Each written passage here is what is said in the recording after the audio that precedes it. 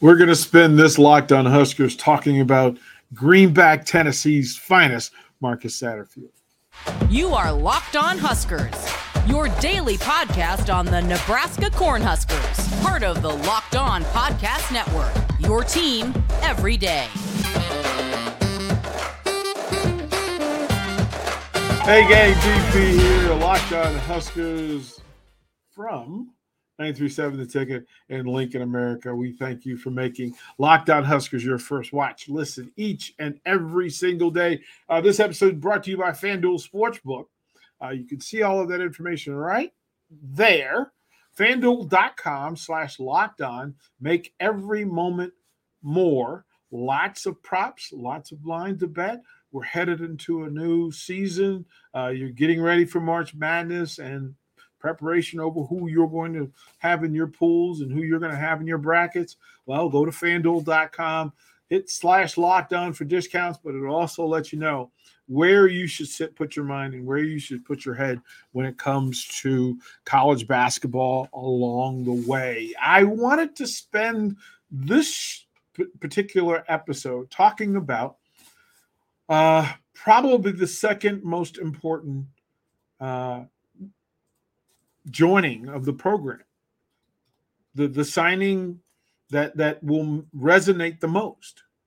Offense here in Lincoln, Nebraska, and under the guidance and tutelage and leadership of Matt Rhule, the selection of an offensive coordinator is important. So over the course of this, we'll go through kind of what his personality makeup and profile is, and then we'll go through his history and some of the things that he's accomplished in that time. We'll do that over the course of the episode. Again, feel free, put your comments down in the comment section. Let me know that you're watching, listening, and if you have questions, things you want us to cover in future episodes. And we'll have plenty for you throughout the course of the month. And then leading up to spring game, April 22nd. So we're on the short clock for spring game here in Lincoln, Nebraska. And we're expecting, the whispers are somewhere in the expectation of 70,000 plus for spring game. Happens with new coaching staff and new leadership, new players, new blood in the space. Good for them. And we will follow it and take you through it as much as possible. Marcus Satterfield, again, Satterfield was born in Greenback, Tennessee, and as a pretty successful athlete, a wide receiver in college. I want to say 100 plus catches over the course. As a matter of fact, 124 catches in his career, and then being a student of the game and being willing to put in the work, which is, if you want to, the boxes that you need to check for a successful coach, a successful assistant, successful coordinator, and then head coach. Those four things, hard work and not being outworked, is a vital cog. It is a box that has to be checked right away. And in the history that is Marcus Satterfield, he's put in the work. Now, let's go through some of what we know. He was a graduate assistant in Chattanooga back in 1999 and the year 2000. Stayed there and then became the wide receivers coach in 2001. Big leap, a lot of responsibility, good work, and when you have success, then he moves over, goes to Tennessee in 2002 and 2003 as a graduate assistant. Then became the wide receivers coach for the Richmond Spiders. Stayed there for a year. Moved to Western Carolina, also as the receivers coach. And I'll ask you to pay attention to how fluid he moves and transitions from one location to the other. It says whatever you want it to say, but to put in play and to have it in your mind that he's able to adjust, but also he's very quick to transition and move to a new position at a new location. 2006 and 2007, University of Tennessee Martin as the offensive coordinator. And again, that's a jump from being a receivers coach at three institutions and then being the offensive coordinator at UT Martin. Now, in Tennessee, with the Vols being the program that everybody has eyes to, and then having Memphis with all the athletes in that area that you can work from. The offensive coordinator is a position of power, but also just sets the tone for who these teams were. These were teams, and we'll go a little bit further into it in the next segment, but these are teams that wanted to run the ball as a focus and then throw the ball and take big risk, big chances, stretch the field, get vertical. He became the associate head coach and the passing game coordinator in 2008. Then moved to Tennessee Chattanooga as the offensive coordinator in 2009. He was there until 2012. Good results when it comes to the scheme itself and the development of players. Successful. And you know it's successful because after 3 years, he leaves Tennessee Chattanooga and goes to Temple on the same scope and under the same leadership of Matt Rhule. He's the offensive coordinator and the quarterbacks coach, and he bounced between being a recruiting coordinator and a group coach at several of these places. So being able to identify talent, develop talent, and then get talent to execute under his leadership. The most time spent anywhere in his career at Temple. 13 and 14 as offensive coordinator, quarterbacks coach, and then 2015 became the offensive coordinator and the running backs coach. Now, he spent time as an offensive line coach, tight ends coach, receivers coach, quarterback coach, tight end coach. Checked all the boxes for having an understanding and a familiarity with the talent required for each position and each group, the talent required and development required for each system that he wants to use. And where you are affects the system that you run. Very few offensive coordinators go through this and run the same thing everywhere because it becomes trackable. The tendencies start to show up and people know how to defend it. But being that he understands all of the groups on offense, he's helpful to an assistant coach and to the defensive coordinator because he can be flexible in how they attack folks and in how they plan to defend folks on the other side of the ball. And developing of players in all of those groups, if something's not working, a coach who has coached all of those groups knows how to identify which group needs assistance and improvement. He leaves Temple in 2015 and becomes the head coach at Tennessee Tech. There for 2 years. Again, all of those offensive boxes checked at a high level at Temple. You then take the head coaching job, 2 years at Tennessee Tech, and you're there until Matt Rhule goes to Baylor, and in 2018 and 2019, he becomes the tight end coach for the Baylor Bears. Very specific in the area of need, in the style of play, in the conference they were playing in. And to change the way they attacked folks was through the tight end position, flexibility, fluidity, and being able to both run and block with the people at those positions. Then he popped over to the Carolina Panthers as the assistant offensive line coach, and then to South Carolina a year later as the offensive coordinator and quarterback coach. There's a lot to digest there, and that's on purpose. I wanted you to know there's a lot in play.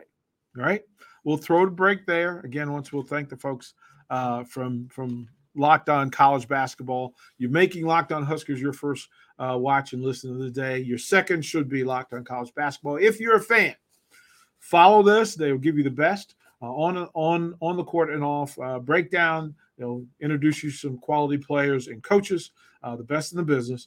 You can follow that on Locked On College Basketball, YouTube, or whatever way you consume your podcast. More Locked On Huskers.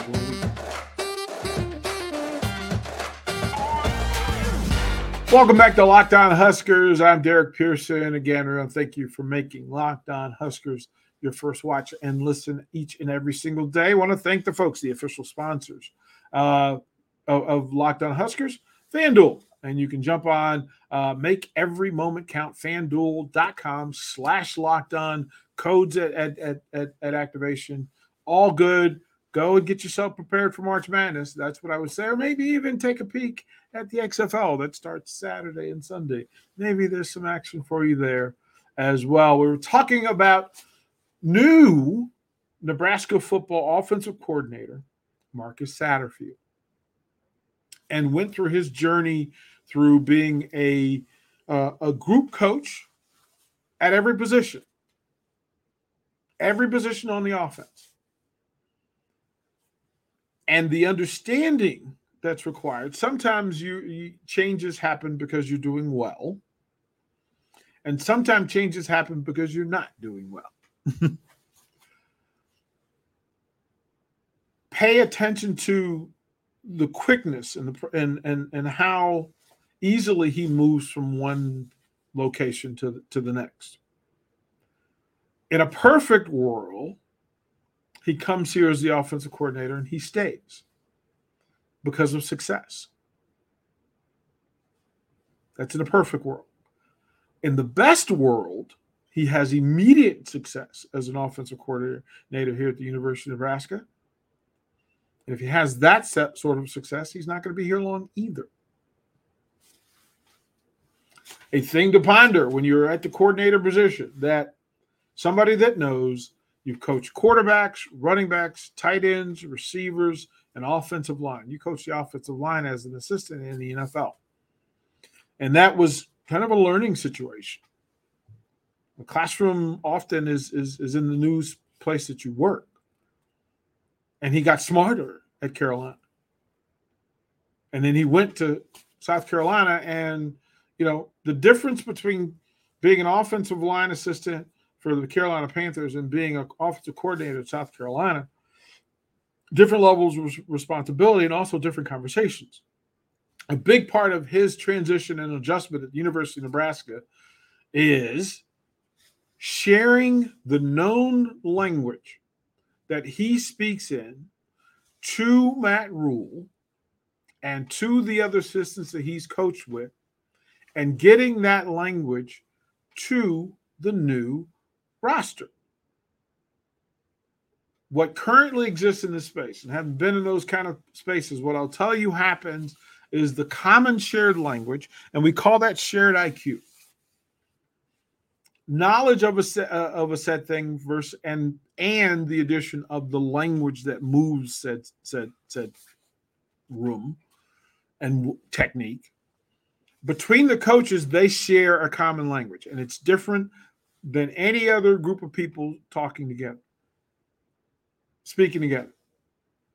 The verbiage and trying to get people to move from one place to another, to change the way they move, to identify and acknowledge the understanding of the language being shared with them. The coaches, having coached together for long periods of times in different places, share a language. But Casey Thompson has to learn a new language for the 5th time in 4 years. Some of it will be shared because it'll be a thing that he heard at Texas or that he heard somewhere else, or some of the verbiage may be things that he heard last year. But he's going to have to learn an entirely new language. The same can be said for Jeff Sims, who was at Georgia Tech, and the system that Georgia Tech ran, while similar to what Marcus Satterfield asked of his quarterbacks, still has a different verbiage. Code words they speak. So coaches speak in 2 different ways.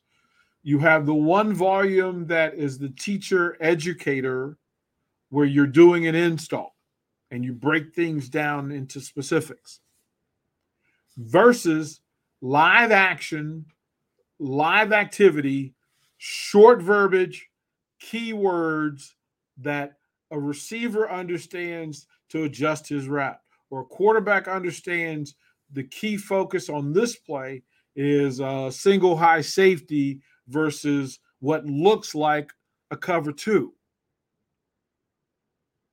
And the coordinator can identify what this is. He needs to relay this information in short time with the fewest number of words and have Jeff Sims and Casey Thompson both understand exactly the same thing, and then communicate that to the other 10 players on the field with 60 to 90,000 people yelling at you and an angry, snarling defense across from you. The biggest transition for Marcus Satterfield will be teaching this new language, this new verbiage, these new key words to a running back's room. Look, it's an entirely different leadership for them. Wide receivers. If the run game will be the focus and a priority, being able to communicate, teach, install, develop run blocking receivers, a thing that Nebraska fans of the past will be very familiar with, may be unfamiliar and new to today's speed burner, former track athlete, go deep and outrun coverage receivers. And can you communicate those things in a short space on a consistent level? At the Big Ten, Nebraska at its best level. Satterfield is a professional coach. He is a professional teacher. Very good at those things. He is very direct. And sidebar, I'm slightly more than curious about what his engagements and conversations are going to be with local media here. Why? Because he knows what he wants. He knows what he's attempting to do. He's very clear about what he expects. Then it becomes a matter of execution and acceptance of those things by the people in his charge. The relationship that he builds over the course of the next couple of months with Casey Thompson and Jeff Sims and Brock Purdy and Logan Smothers, yeah. And the other thing is, he is not paying the debts of coaches past. So if he falls in love with Harburg, well, we've got a very interesting spring because he likes the big ball.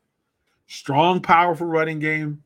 And then when the defense kind of lurks and leans in because they're facing friction and resistance at the line of scrimmage, then he'll stretch you with those sprinters that he's been recruiting over the top and take his chances. And there's some quarterbacks on this roster that are better at throwing that big ball than others. But, hey, that's why we're here, to watch all this stuff play out, take the journey and have the conversations so that you know what to look for and what you're hearing over the course of the next couple of months leading up to April 22nd, spring game, Memorial Stadium, red versus white. We'll throw the break here. When we come back, we'll finish out this episode of Locked On Huskers. Be right back.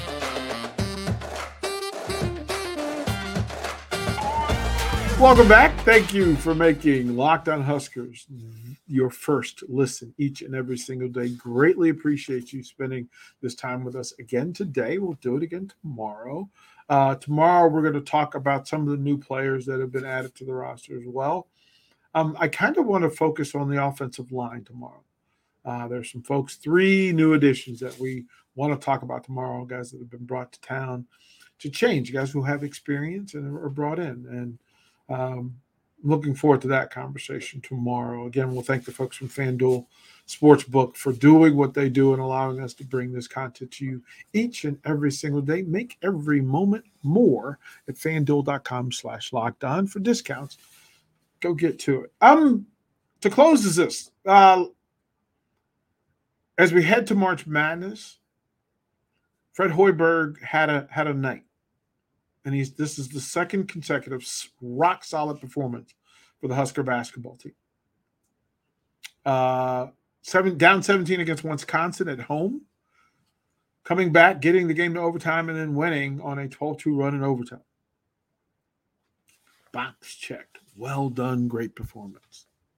And then you go on the road in one of the toughest buildings in the Big Ten Conference.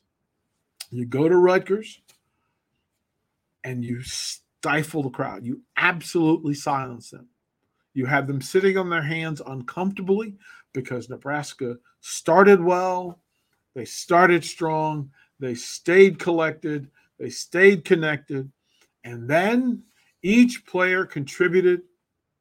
All 5 starters contributed at a high level in exactly the way that they've been asked to do. Keisei Tominaga with his 4th straight 20-point plus effort. Bravo. It's Keisei's world. We're just living in it. Like, then CJ Wilcher, who has struggled offensively, on fire, 5'3", 17 points in his home state of New Jersey. Jamarcus Lawrence also playing in New Jersey, his hometown in Plainfield, New Jersey, and having a night. And this is bravo to them. And then Sam Griesel giving you 12 points and 11 rebounds and 5 assists and doing everything in his bag, running the offense, running the press break. And then Derek Walker giving you his double-digit full leadership point center in the press break, and then being rock solid defensively. Huskers improved to 13-14, 6-10 in conference, and without noticing this thing, there are a couple of games, a couple of big wins from not playing that early in game. They have a chance to move up, and it's entirely up to them because they'll play the next 2 games here at PBA. They face Maryland on Saturday. We'll bring that Locked On Huskers today. We'll bring that to you then, and we'll let you know how it went. Speaking of basketball, in closing, again, thanks for watching Locked On Huskers or making it your first watch of the day, first listen. Jump over to Locked On College Basketball. Do it on YouTube. It's where or whatever way you consume your podcast. But it will take you through, vital to take you through this year's March Madness, through this year's Big Ten tournament. They'll break it down for you and let you know where to get your eyes and where to get your focus and where to get your attention. They'll let you know what's happening on the floor and off, not only in the Big Ten, but in the entire NCAA tournament. So do that. You'll be proud of it. But all of that is available to you on YouTube or however you consume your podcast. We'll close this episode once again with the 3 words we here love so much. Go Big Red.